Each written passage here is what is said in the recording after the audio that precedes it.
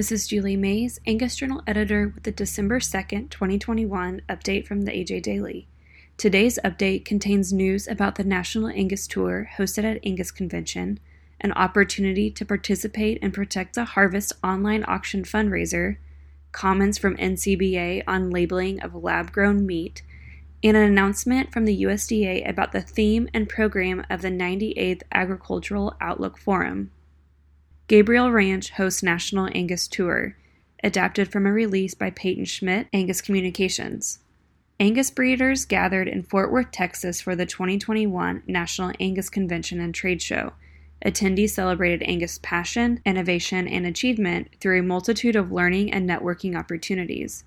Traveling to Gabriel Ranch for the National Angus Tour was a highlight for many in attendance.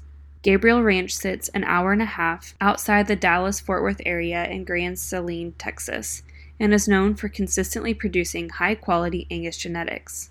The ranch hosts an annual production sale to market bulls and females, both to seedstock and commercial cattlemen, and recently started a new beef business venture. The Gabriel family places great emphasis on the difference between good and great and offered insight to tour attendees on the role this commitment to quality plays in their operation.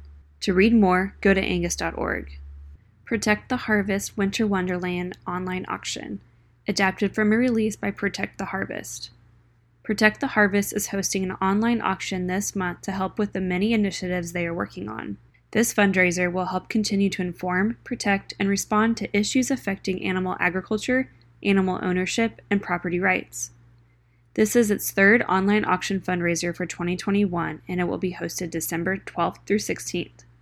If you missed out in January and July, now is the time to check out all of the great gifts to bid on. As a nonprofit organization, Protect the Harvest relies on public support through donations to be able to engage in important initiatives. To check out the list of auction items, click on the link in this episode's description.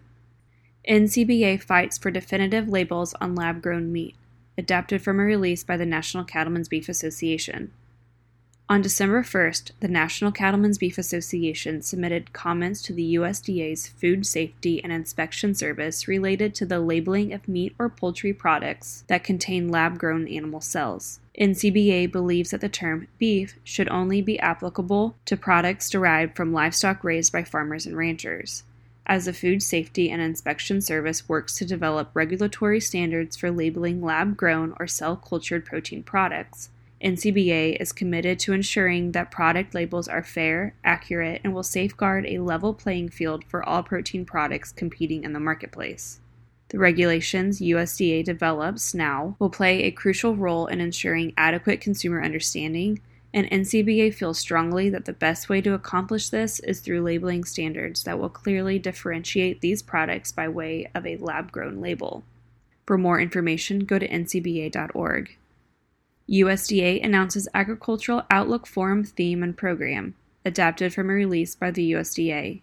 The USDA on November 30th announced the theme and program of the 98th Agricultural Outlook Forum, a virtual event that will be hosted on February 24th through 25th, 2022.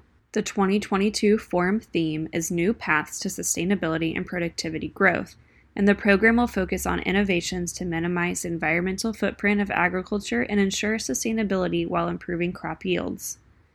Agriculture Secretary Tom Vilsack said, "If we are to produce enough to feed a growing global population while minimizing our environmental impacts, we must develop new ways to do things. I look forward to discussing with sector leaders how we can work on climate-smart solutions that will improve the profitability and resilience of agricultural producers and open new market opportunities." For more information, click on the link in this episode's description. The AJ Daily is compiled by Paige Nelson, field editor for the Angus Journal. For more Angus news, visit angusjournal.net.